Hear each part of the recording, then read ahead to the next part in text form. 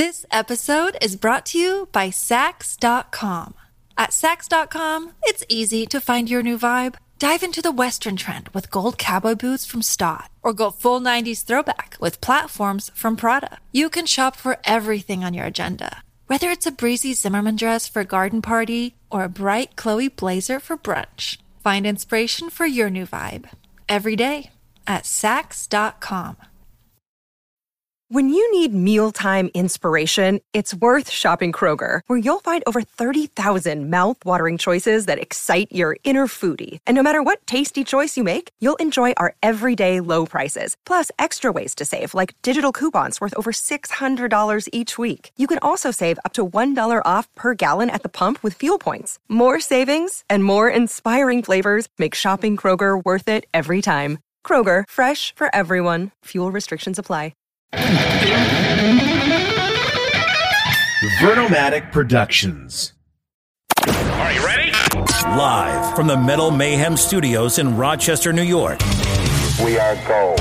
We are gold. And heard around the world by metalheads just like you. This is Metal Mayhem ROC. Heavy metal music. Your weekly dose of metal music, interviews, album reviews, news, and more. Want to be part of the show? Send us a message through our website, metalmayhemroc.com, or hit us up on Facebook and Twitter. Search Metal Mayhem ROC, a proud member of the Pantheon podcast team. It's getting nice and heavy. Now, welcome our hosts, John the Vernomatic Verno, and direct from New Jersey, Metal Walt. Good evening, everybody. As always, new content drops Thursday nights. Hope this Halloween weekend is safe and heavy for all. On this week's show, Metal Walt welcomes J.J. Brown, bassist of 90s metal band Fight, Rob Halford's first project outside of Judas Priest in the early 90s. JJ and Waltz are celebrating the 30th anniversary of the iconic War of Words album. JJ talks about his thriving career as a tattoo artist, painter, and the return of his band Sill. The guys discuss the origins of Fight, the recording of 2 killer albums, and the tour that took a 20-year-old around the globe with his metal hero, the Metal God. JJ shares stories how he did tattoos for Halford and the Pantera guys, how he designed guitars for Kerry King of Slayer. In addition, he talks about the ongoing rehearsals for his band Sill reunion concert that's happening this weekend, Halloween weekend, down in Arizona. All exciting stuff. But before we get to that, if you're new to the show, either by discovering us on our YouTube channel or through Pantheon Podcast Music Group, we invite you to visit metalmayhemroc.com. Join our community by signing up for our email list.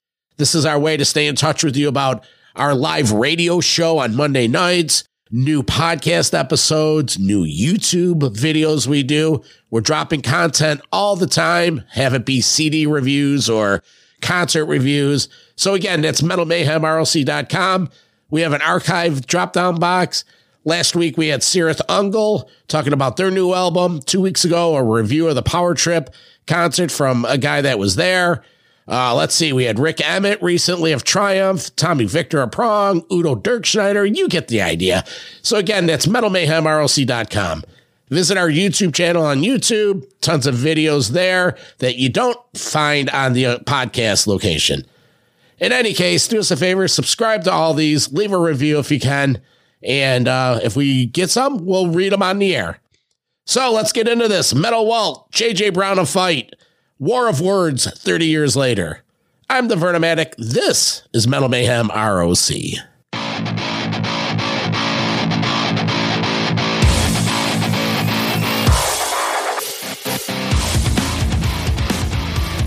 On tonight's episode, I'm joined by J.J. Brown, bassist of the 1990s metal band Fight, which of course featured legendary frontman, the metal goblin himself, Rob Halford. So JJ joins us today because we're going to celebrate the 30th anniversary of the War of Words album, which is a killer one. But we also want to hear from him about what's going on in 2023. He's a thriving tattoo artist. He's a thriving painter. And he's got the reunion of one of his bands, Sill. So JJ, welcome to Metal Mayhem ROC. Thanks, Walt. How you doing, sir? I am good, man. So we're going to go back in history. We're going to talk a lot about the Fight days, of course, but we want to talk about, like, what have you been doing since those fight days? So talk a little bit about the band. Do you have an upcoming show, a reunion show? Is it down in Arizona, I see? Yeah, it's SIL. It's Satanic Industries Limited. It was a band that I had around the same time as Fight. We released a couple CDs, and we hadn't played together since probably early 2000. And, I was going through some video stuff and digitizing it because I have a whole box of videos of stuff. And I sent some stuff to them, and they're like, yeah, we should do a reunion show. And I was like, I mean, if you're all up for it, yeah, let's do it. Who's all in the band? And what I think is kind of cool, you got this show coming up down in a venue in Mesa, Arizona, and it's a bring-your-own-beer venue? Like, talk about that, man. It's our buddy's Mike's place. It's like a rehearsal room, but it's set up really cool. It looks like something like Rob Zombie would design the interior of the place.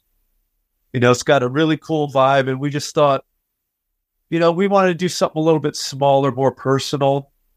So we really haven't even really like promoted the show. It's more of a word of mouth, smaller deal because it's a smaller place, and it's just something for us to get together and jam again. Because it's been over 25 years. I mean, for those that don't know the kind of music, like describe what kind of music is it? It's like metal music with some samples in it, a little bit of keys. My guitar player, Kristen, he's been in like Gray Days. He's in Gray Days. He was in he was in a bunch of other bands too, and then he's also in Pack 666 with me also.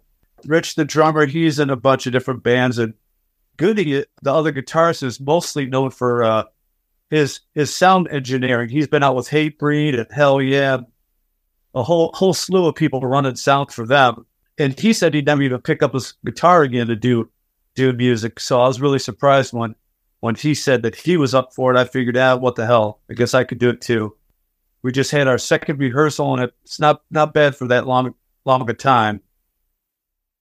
Well, that's pretty awesome. So yeah, because your roots, I think maybe were in Arizona, but you live up in Ohio. I see it. Is that where you are? Yeah. Flying down to do gig rehearsals, man. That's impressive. You got to do what you love. You only got one life to live, man, and it's a short one. So if you're going to do something, do it. Well, JJ, best of luck with those shows. We'll look forward to hearing all about them. Talk a little bit about your thriving art career, right? So you have a tattoo shop, correct? Is it called Permanent Skin Artistry? Yep, that's what it's called. My mom started the shop back in 2000. It was just a piercing shop. And then like after my stepdad had passed, I had moved back up here to Ohio to kind of help her out with the shop, and we brought tattooing into it. And it's just been kind of a growing thing. I've been in and out of it. Sometimes I walk away from it. I get bored with stuff and I move on, just like with my painting. I'll paint for a little while and move on to something else. I'll record stuff for months, and I won't record stuff for months, more. Just go with whatever you feel. A few weeks ago when you and I connected and we were setting up this discussion, I happened to be over, I was on a plane. I was going on a work trip to Europe, brought the Rob Halford book with me, Biblical, and I hadn't finished it. And then, I was towards the back end of it, and I'm reading it on the plane, and sure enough, there's a part that comes up about tattoos. And sure enough, there's a half a page where he describes the first time he got inked, and come to find out, you did a lot of work for him. Talk about that whole experience of inking up the metal god. Yeah, I moved down to Arizona with my band Cyanide, back in the early, like probably around 90. And I was working at a shop out there, Artistic Skin Design. Well, it just happened that was the shop that Rob was getting all of his work at, living in Phoenix. And he happened to see my portfolio, dug my work, and, I became his regular tattooist, and he brought in Sebastian Bach. He brought in the Pantera guys. I tattooed all of them. Kerry King was with them. And then when Kerry decided to get some work, he came to me. We did a bunch of work on his head. We did that tribal down his arm. The God Hates Us All. I did him and Aisha's wedding bands. And then I ended up designing all his guitars for him. And then designed some Slayer shirts. They even made a blacklight poster out of one of my designs. Was this the first time he got inked, like on his chest or his legs, or like had you guys already been in the band together, or was this even before Fight was put together? Yeah, this was before Fight was put together. Wow. So you got introduced to him because, of course, he lives down in Arizona, or he has a place down there, right? Yeah. Wow. Yeah. Oh, yeah. Yeah, Rob's been down there for quite a while. He loves it down in Arizona. About these Slayer guitars, because you feature some great images on your Facebook page of the work you've done on Kerry King's guitar, and you've also done some work on them. So talk about the work you've done on this. Are these guitars that were, let's say, used on stage, or are these like more for his personal collection? No, that's the BC Rich line, the signature series. It is. They sell those. They've been selling those for, probably over 10 years or so. Yeah, those are cool. I was surprised when he decided to leave BC Rich and go to Dean. Yeah, I'm gonna miss him using those. Yeah, and how does that work? I mean, being an artist, like, does somebody like Kerry come to you and say, "Hey, JJ, you know what? You do great work on tattoo work, and I see that you're a painter, and I got this line of guitars, and I'd like you to, I got this image in my head or a vision of what I want," or does he just kind of give you free rein to say, "You know what? Have a go at it"? No, we talk about stuff, and I'll send him rough drafts, and we'll go back and forth. I mean, we've been friends since we met, back early when I was tattooing the Pantera guys, and me and Kerry would go hang out at TGI Fridays, and drink at the bar there in Phoenix when he lived out there, because he was out there for quite a while too. When I lived out there. I'm just curious. I'm thinking about this. I was when Sabbath did their reunion tour. They played the Bank One Ballpark in Phoenix, Arizona. I think it was New Year's Eve, 98 or 99. I flew down from Jersey for that show. And that was great because that was the first time Sabbath had hit the soil again with Bill Ward.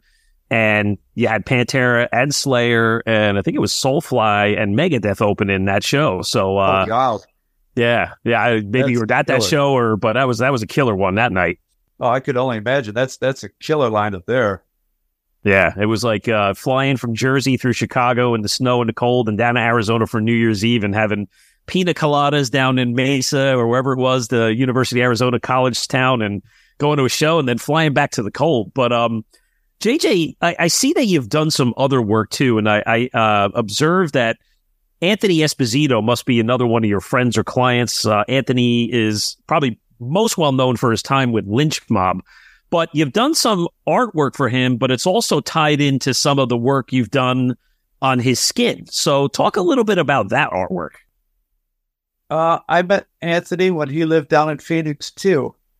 And we've been friends since then. I did a bunch of tarot cards on him that were Salvador Dali tarot cards. And then he asked me to do with those 3 paintings right there for his house. And I was excited to do that, especially to do some Salvador Dali stuff. And to do stuff that I tattooed on him over 20 years ago, too, was cool, Okay, that's pretty awesome. And I got to say, well, maybe it's a question because, you are a tattoo artist. You're doing these awesome paintings. Like, how do you work it in? Is it, like when you come home at night after you're doing your tattoo day, you just get behind the canvas and you start painting away? Because I'm not going to lie, man, when you put the picture out there of the 4 guys in Kiss, I mean, that thing it's fucking awesome, man. I'm not going to lie. Now, do you keep that? Do you sell that? Do you hang it up in your shop? What goes on with these requests? I just sold that piece, and that was really actually like the first piece that I really sold. And I actually used that cash towards me going back and forth down to Phoenix for rehearsal, or I would have kept it because that was a nice painting. Oh, you see the picture of Gene, man, and it's just like the blood coming out. Now, was that off of a particular, let's say, period of time at Kiss, an inspiration, or a particular album, something like that? I just looked for different pictures of the band that I thought went well together, and definitely I was looking for like earlier, like late 70s stuff. But yeah, I just found pictures that I liked and thought would go well together and just put them together. That's pretty awesome. And I see you've also done some really, really cool paintings. There's one of Prince, and I guess you must have done one around the time Pee Wee Herman passed away in the summer, where he's kind of, I can't remember if he's holding up a cross or looking up to the heavens, but where do you take your inspiration? Is it just kind of whatever comes to you at the time? It's crazy because I started that piece before he passed. Wow. And yeah, I was really bummed about that.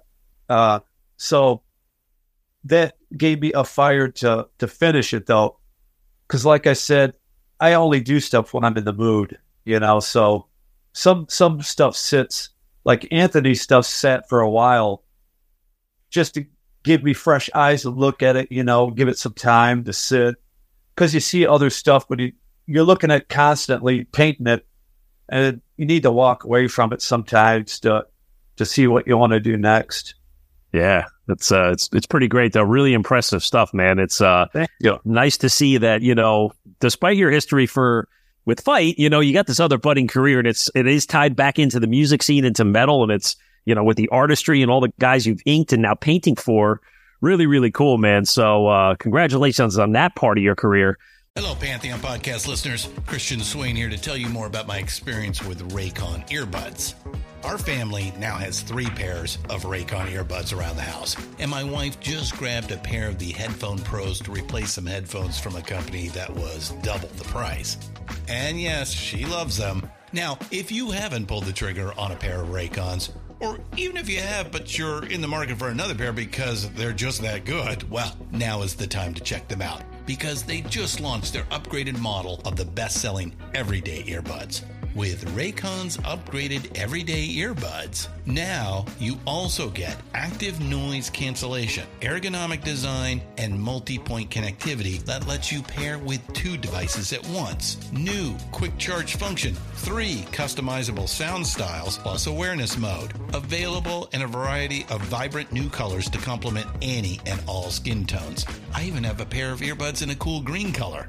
I have tried just about every earbud known to humankind, and these Raycons are fantastic. Seriously, if you've been wanting to check out Raycons, there truly is no better time. You're going to ask yourself why you didn't check them out sooner, and Raycon offers a 30-day happiness guarantee. So what are you waiting for? Go to buyraycon.com/Pantheon today to get 20% off your Raycon order, plus free shipping. That's right, you'll get 20% off and free shipping at buyraycon.com/Pantheon. buyraycon.com/Pantheon. This episode is brought to you by Sax.com.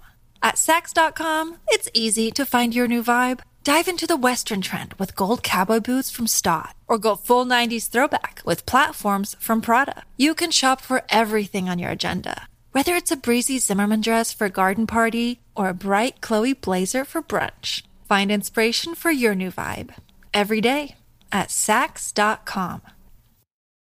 Hey folks, Stefan Shirazi and Renee Richardson here from the Metallica Report. And we are proud members of the Pantheon podcast family, where the best of music and podcasts unite. We've got something pretty cool for you. We're giving away an exclusive Metallica merch package worth over $250. That's a whole lot of Scary Guys, Skulls, M72, and other sought-after Metallica swag. And we've made it easy for you to win. Follow and share the Metallica Report, and you're in the game. Go to pantheonpodcast.com/Metallica, enter your email, and hit that button to be entered to win. And just like that, you're eligible for our monthly exclusive Metallica merch package. And guess what, rockers? You can enter every month. So just do it. And while we love our global brothers and sisters, the lawyers won't let us ship outside the U.S. So, hey, we wanted to get into talk about the back days of Fight. And listen, we all should celebrate it because it was recently the 30th anniversary of the War of War albums. I got to tell you, JJ, I mean, that was a really cool period of time for me because, you know, just coming off of like my first experiences of Judas Priest being a teenager, I didn't really get to, you know, see the heyday of the 80s era. I'm 53 now. So, you know, I only cut my teeth around the time of Ram It Down and then when Painkiller came out. So, you know, it's no secret Rob talks about the experience. I mean, he was, you know, in a sense, like Painkiller was a rebound album, I think, that came out of the 80s period where their image was maybe a little bit on a decline after Turbo, and they put together this, you know, killer album. Scott Travis is in there. And again, he documents it in his book that he admits, like, in a sense, he probably made a mistake walking away from the band. But I'm just curious, like, how did the whole evolution of the band start? How did you get the call? How did the band get put together? Well, Rob, you know, Rob had talked about wanting to do like just a side project, you know, from Priest, you know, just for fun. And he had seen my band play, and he liked what me and my guitar player were doing, being Brian Tills. You know, and it all started out as a side project, but then from what I remember, the Priest guys weren't happy about that. And so, you know, a lot of faxes went back and forth, and that's when he ended up having to walk away from Priest, which was sad, you know. Wow. So you're thinking that it was really just because he was trying to dabble in maybe doing a little side project. It kind of rubbed the guys the wrong way? Yeah. You know, because it was only supposed to be, you know, just something on the side for fun for him. He had no desire to leave Priest. Stuff happens and feelings get hurt or whatever, you know. Yeah, and I remember, I think they were coming off that horrible incident with the Reno kids, with the kids that committed suicide, and they were going through that court thing. Right. Oh, There's a lot that of was crazy. Yeah, right. A lot of tensions probably just around everything, and maybe Rob just wanted to, you know, kind of step away and say, I want to do something and really get aggressive, because I think the track Light Comes Out of Black, that was, I can't remember, it was featured on a movie soundtrack initially, and I think he cut that with the Pantera guys first, which may have been what prompted him to get together his own band, which got you guys involved, right? Yeah. Oh, yeah, that was on the Buffy the Vampire Slayer soundtrack. Yeah, that was a good tune. Yeah. So how does the band come together, right? Because it's you, he brings Scott Travis over, you had Brian Tills, as you said, and then, of course, there's Russ Parrish, who we know now as Satchel from Steel Panther. Right. Yeah. And it's kind of funny. I've run into Satchel a few times seeing Steel Panther. They're a great band, but it's kind of funny when you bring up and you're like, man, I was a big fan of that Fight here. He kind of just chuckles behind the makeup. But how did you guys all get put together? How did it all start? You know, I'm not sure, you know. Rob knew Paul Gilbert, and Russ was living with Paul Gilbert at the time. And we flew over there and met him, and I think, you know, he might have sent in something to Rob's management or whatever, or maybe Paul mentioned Russ to Rob, and he just seemed like the right fit. Yeah, that's pretty cool. So when actually did you guys like form a unit and like talk a little about, before we actually get into the album itself, like talk about like the whole recording, getting together, writing and rehearsing? Like how did that whole experience go down, and when did it happen and where? That we got together in Phoenix at a studio in Phoenix there. I believe it was right off the Camelback, like 16th Street. And Rob had brought in demos that he had made up at his house. And we would go through the tapes and pick out ideas and like run through some stuff. You know, just all of us there in the studio, just going through stuff. And and figuring out what was working. It's crazy. I just found a box that had been packed away, and there's a lot of that early stuff on some of those tapes. Oh, like actually like rehearsals and demos of the recordings and things like that? Wow. Yeah. Found a whole gaggle of crazy tapes. Anything, I don't know if you've listened to them, but is there anything on there that maybe was in the form of a song that didn't make it? Because I do know there were some demos that were released and put out as sort of a fight remix later on. But is there other stuff on there too? Oh yeah, I got all the good stuff. Yeah. Well, how would you describe this stuff, or what would you say it's like? Well, there's just like a lot of stuff like where the lyrics are different, different choruses. And I mean, there's a bunch of other songs on there that we never recorded either. I don't think Rob has a copy of any of it either. So I was actually thinking about sending some of it to him so we could, check it out. I was just going to say that there's this stuff, it exists on some cassettes or CDs of yours, but, of course, you always think since it is the 30th anniversary, it would be really nice to put a nice anniversary box set together, a package. Well, Rob's been busy. Let's be honest. He just came off Power Trip this weekend, and they announced the new album, which will be released in March, Invincible Shield. So, I mean, just getting off track here a little bit, but are you still in touch with Rob on a regular basis? I see him when they roll through town, but I don't talk to him regularly now. Well, JG, I remember that period well, because the album came out, I guess it was summer or fall of 1993.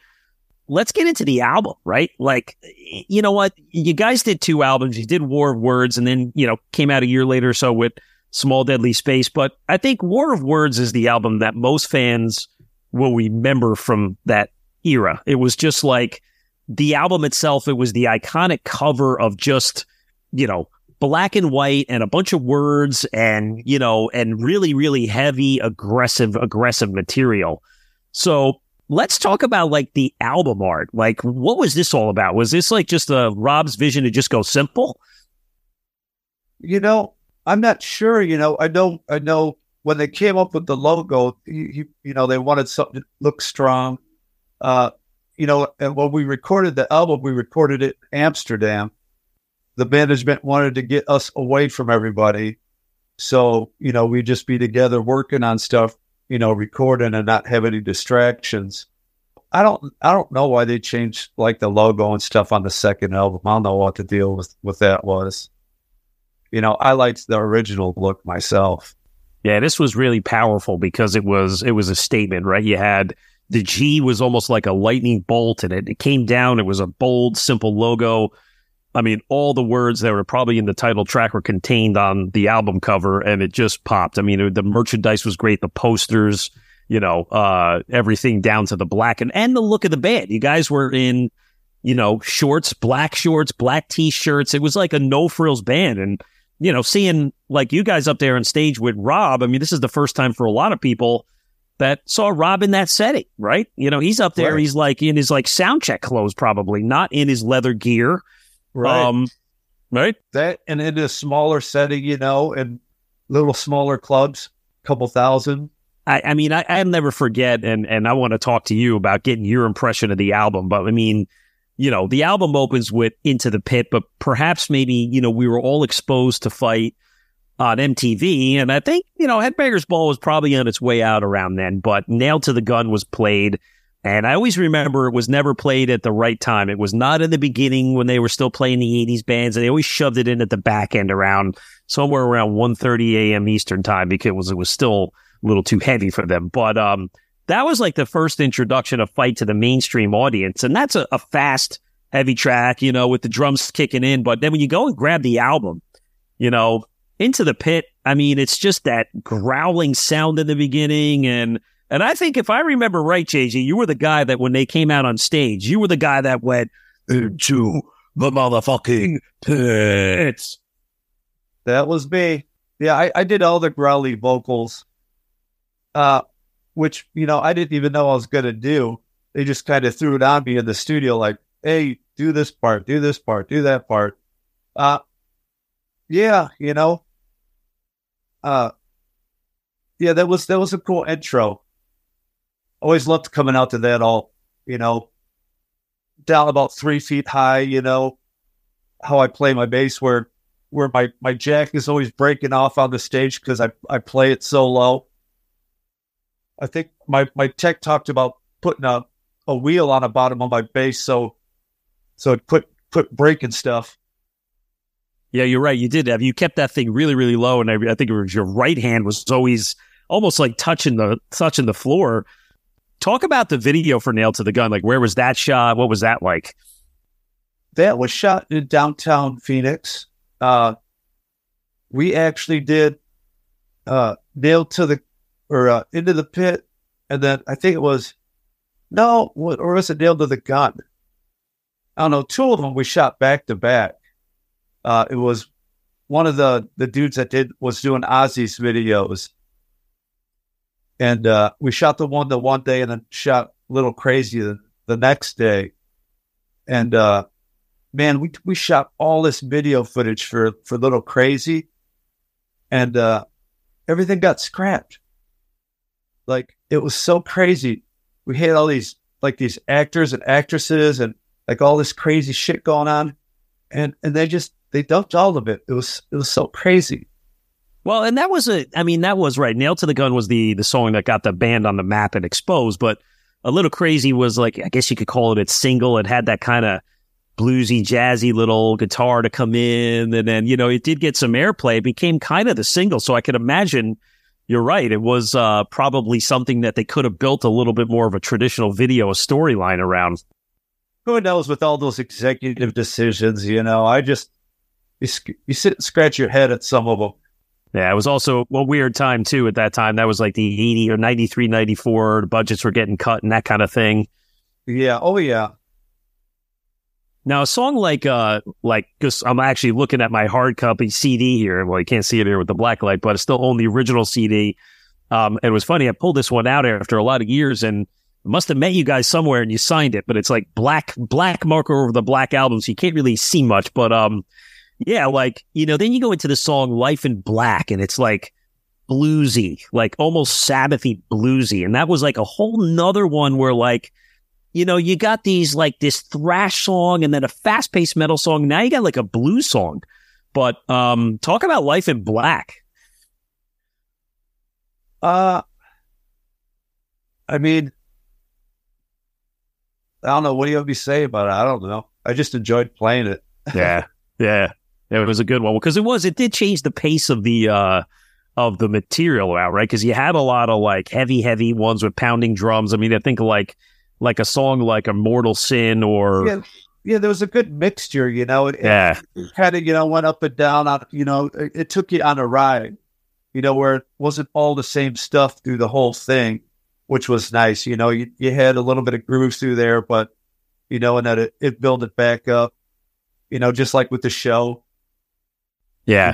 We get you pumping and then slow you down a little bit, and then get you pumped back up and slow you down. Yeah, you're right. Because, you're looking at the track order on War Words, you have Life in Black, then it goes into Immortal Sin, which had the pounding drums in the beginning, and then you had the title track, and that title track kind of had a weird vibe to it, a little Arabic or something behind it, and I just remember Rob going off in the middle of the song. I couldn't even possibly repeat the words he was saying, but he just seemed really pissed off at, I don't know if it was just society or the institution of things, but just like he was trying to make a statement about his view on mankind. And then you had a song like Laid to Rest, which again, that was a little bit more chilled. It had a little bit more of a laid back vibe. And then a song like For All Eternity, it was almost bad use of the word ballad, but it was kind of had a slow song, right? Oh yeah. It was definitely the ballad out of them. Yeah. And what are your memories about some of these other songs? Because I think the back end of the album, Contortion, Kill It, Vicious, these were the ones, man. Those were heavy in your face. I do remember you had a big part in singing some of the songs around Contortion, right? Oh yeah, yeah. I sing some of the second like line to Rob singing.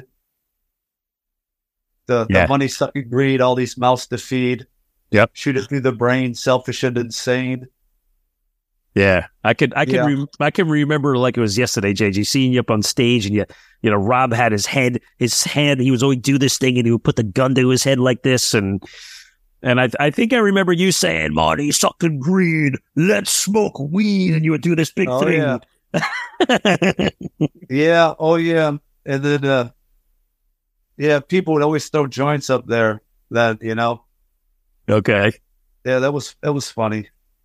I always say that this is one of those albums that like it definitely has held up over time. We have a show on our Metal Mayhem platform. We call it the History of Heavy Metal, where we take a particular year and we go through all the top 25, 30 albums, or and this one was like unanimously in the top 5 of that year because A, the material's strong, and B, like the sound quality and the tone on the album is really, it's great 30 years later.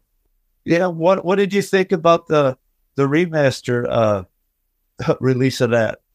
Yeah, I tend to like to stay with the originals, to be honest. I hated it. Why so? I don't know what the hell they did to it, but it didn't even sound like the same album. Like, I definitely like the original better. Because it was in your face and it had a good strong miss. I mean, you didn't even you could put that CD in your car still today. You didn't need to really crank the volume up. It was loud and in your face right there. That was to me a mix you don't have to touch, right? No. Yeah, I agree. Like, it was good the way it was. So I don't know why they would go in and mess with it, Yeah. Because it seemed like they changed stuff. Like, some of the vocals were different. It sounded like some of the guitars were different. Like, I mean, it seemed like they messed with all kinds of stuff with it.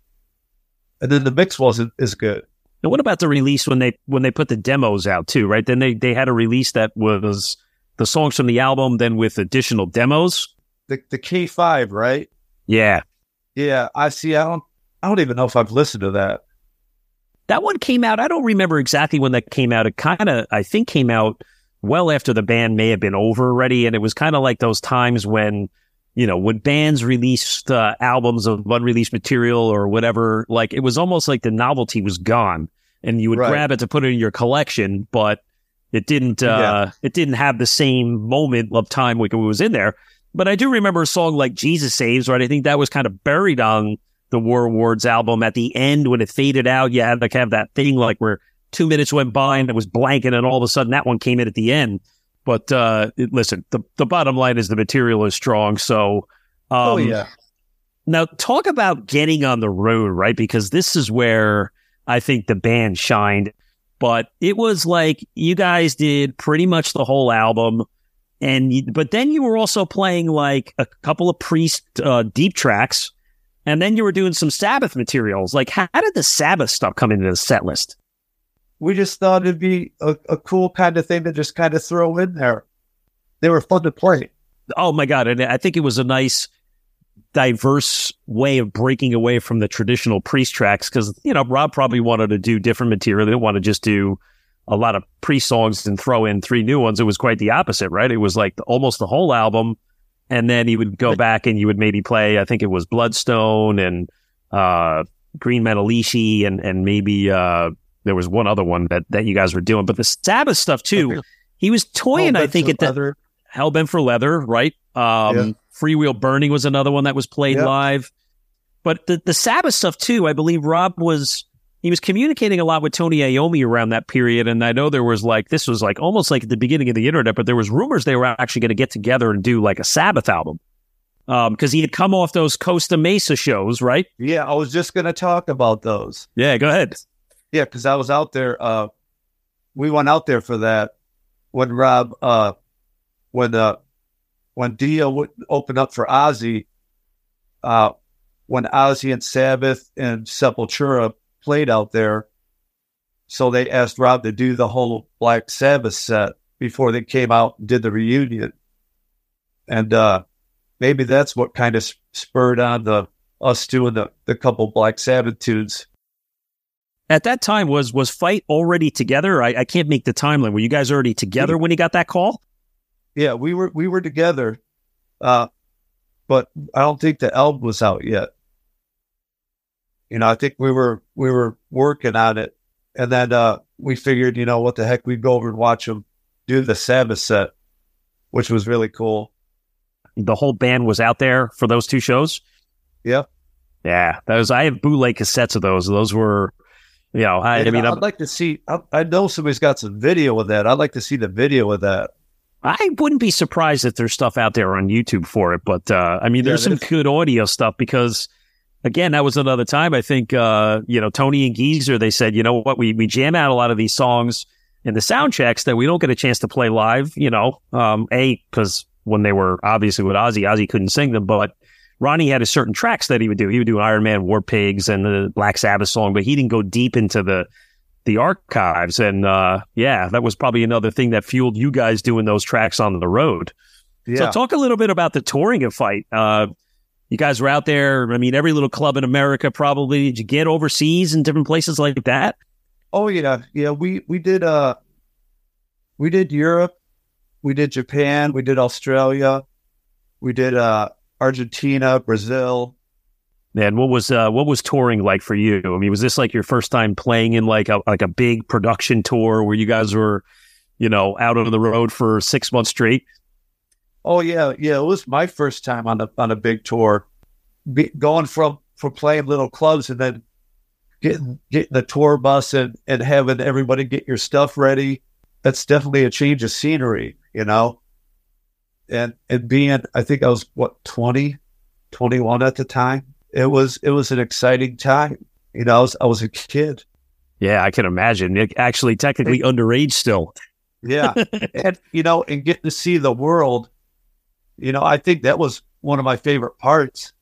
As soon as we get to the city, I'd throw my shit down, and I would go out and look at the city. Everybody else is kicking back, relaxing, and I'm going to the zoo, to whatever, I was running all over the place. They would always ask me, so what's around here, and I'd be like, oh, you got this, you got that. Now, what was it? Like, did Rob ever take any trips out there doing anything fun with you? Like you say, go to the zoo or... Oh, yeah. Yeah. Do hiking trips or something? Yeah, yeah. We went to one of the zoos. He went to one of the zoos in Europe with us. And then we went whitewater rafting down in Australia, bungee jumping. He would get out here and there. When you guys did, I remember it well because you started the tour. I was at the first show you did in Long Island it was November of '93 in Huntington, and you came through Jersey. There were some memorable shows. I know the Jersey show, Sebastian Bach came up and jumped on stage with you guys. I don't know if you remember that one. Oh, yeah. Anytime we rolled through that area, he would always come up and sing with us. Yeah. Yeah. In fact, I remember when his wife was in labor and he's up on stage with us, and then runs, gets off stage and goes straight to the hospital to have his kid, which he ended up naming after Rob, I didn't know that. What's his son's name? I don't know. I know something Robert or something. Okay. Yeah, or Helford or something weird. But yeah, it was crazy that his wife's in labor. Meanwhile, he's up on stage with us, rocking out. Yeah, and then like you guys had, you came through headlining on your own, and I thought one of the cool shows or the legs of the tour when you guys were out there with Anthrax, and I think it was when they maybe had just put out Sound of White Noise, or maybe it was the second album, but you did some co-headlining with those guys too, right? Yeah. Oh, yeah.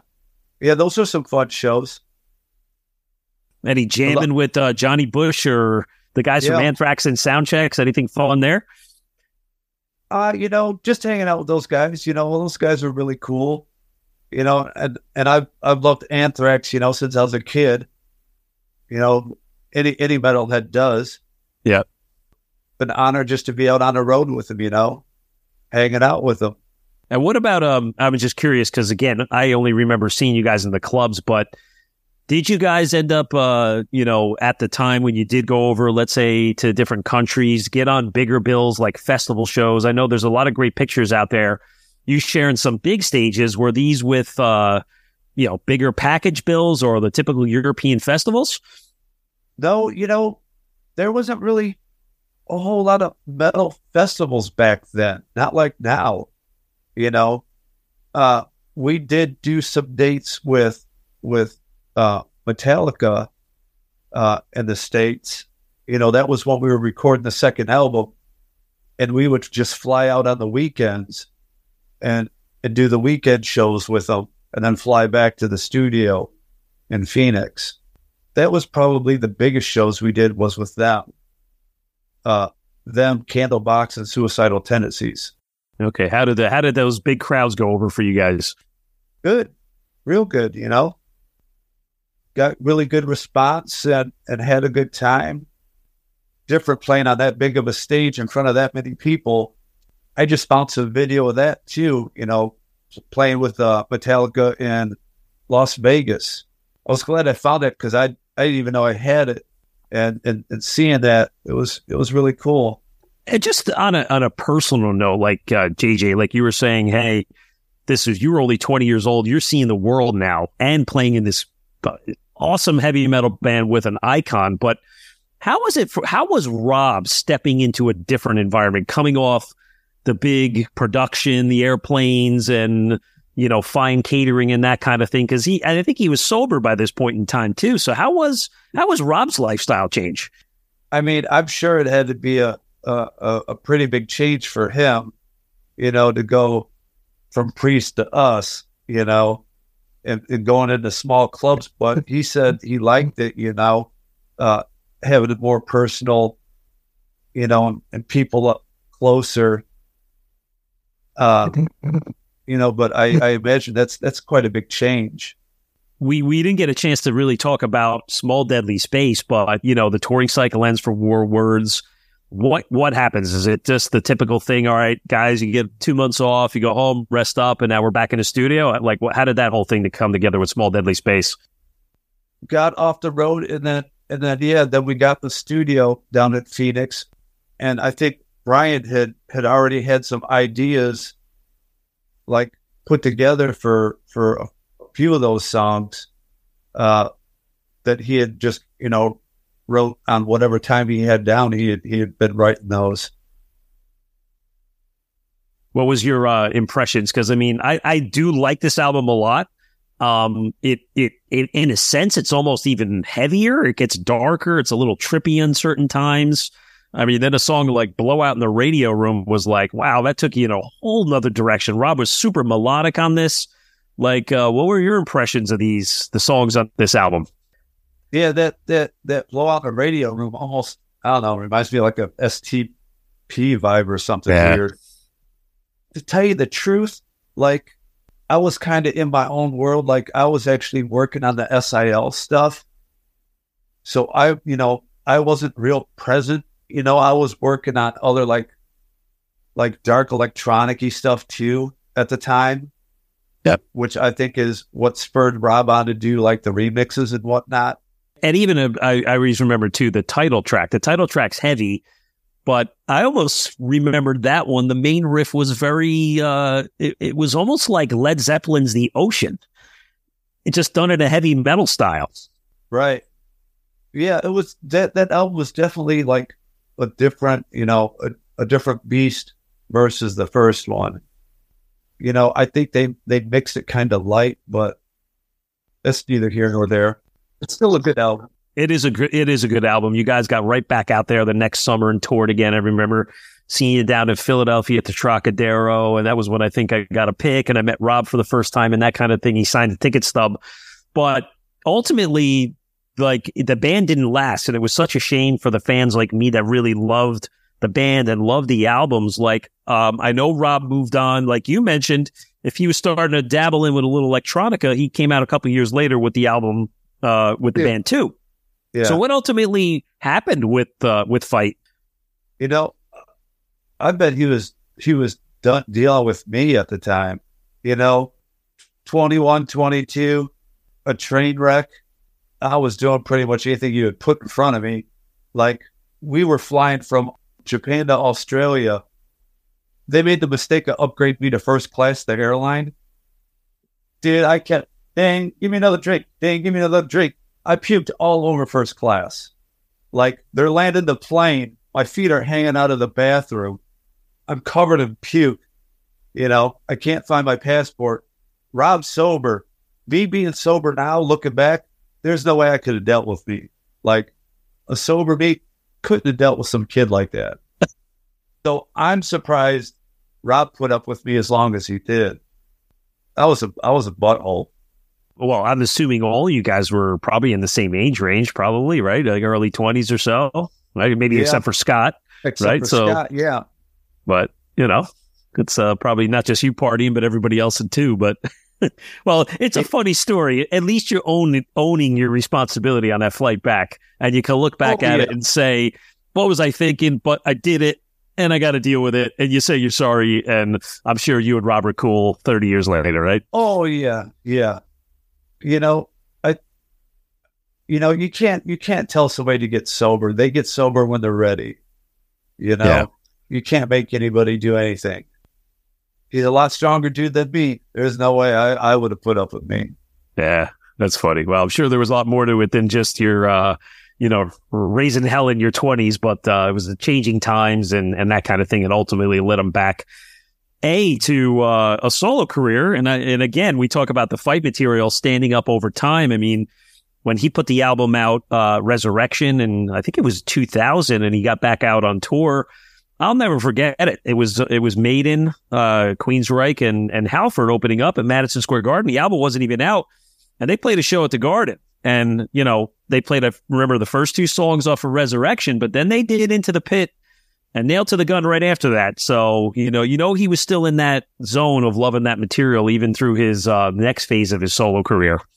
Right. So now, when the band ends, here we are 30 years later. I mean, it's the obvious question I would ask is, do you still speak to your bandmates? Have you guys ever gotten together and jammed out some of these songs? And has there ever been a conversation with Rob to say, hey, maybe we should do a string of 20 dates to celebrate this great music?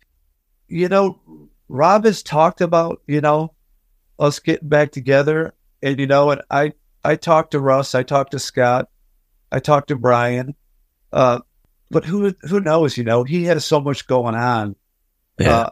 I don't know if he has time for it, but he's definitely said that, he'd been thinking about it, and it's, I guess, it'll happen when it's supposed to happen, if it's supposed to happen. Well, it sounds like you're the guy with the keys to all the archive footage and all the good demos and all the live tracks and the soundboard. So, man, you better safe lock that stuff in your basement, buddy.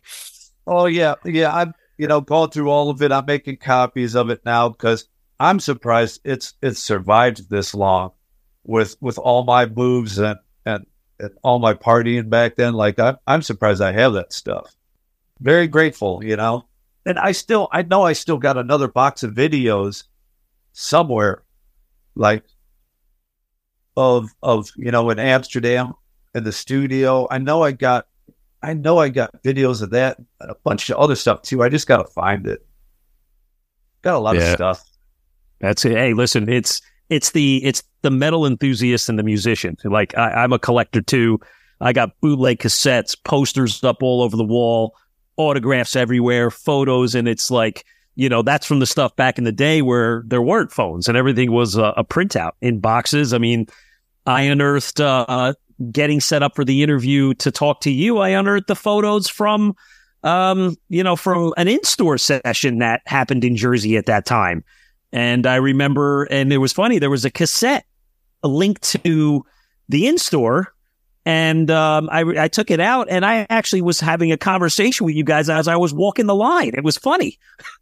And I said, oh my God, like what actually happened there? I was asking Rob questions about all kinds of stuff. And, Scott Travis comes on and he did a phone recording thing for my for my parents' house at that time, and it's awesome to have that forever to say, this is Rob Alford from Flight. And if you're looking for Lance, he's not home right now. So leave a scream for him at the message.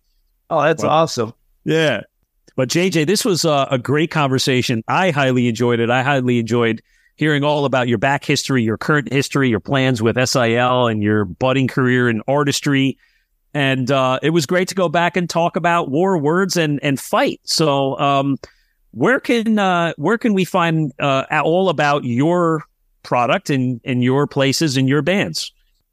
My Facebook is Facebook at Rev JJ, REVJAY, like Reverend JJ.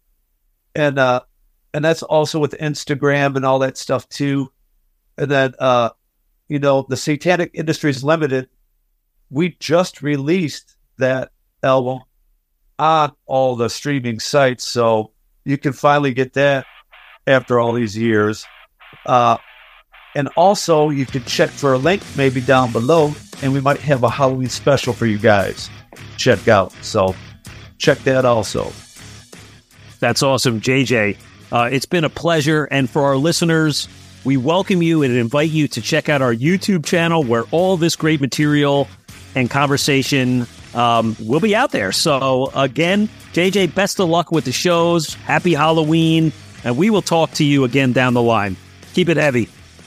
Always. Metal for Life. Thank you for listening to Metal Mayhem ROC. Check out our website at metalmayhemroc.com for information on podcasts, archives, links to all our live radio shows, and all sorts of info. Please like, follow, and share with everyone, even your non-metal friends. And always remember to keep it heavy. It's NFL draft season, and that means it's time to start thinking about fantasy football. FantasyPoints.com features industry-leading experts and prognosticators using proprietary hand-charted data to help you score more fantasy points. FantasyPoints.com is the place to go for whatever kind of fantasy football you play. Whether you play fantasy football, daily fantasy sports, or do a little bit of everything, Fantasy Points has the meticulously researched content to guide you to victory. And why wait for the fall? Fantasy Points also covers the new spring football league, the UFL. Join the guru, John Hansen, Scott Barrett, Joe Dolan, and other massive names in the fantasy football universe with an exclusive offer. Use code Pantheon for 15% off any Fantasy Points package, including the all-in package, with access to every article, tool, and data nugget that Fantasy Points has to offer. That's FantasyPoints.com and code Pantheon for 15% off at Fantasy Points. FantasyPoints.com, code Pantheon. Score more fantasy points.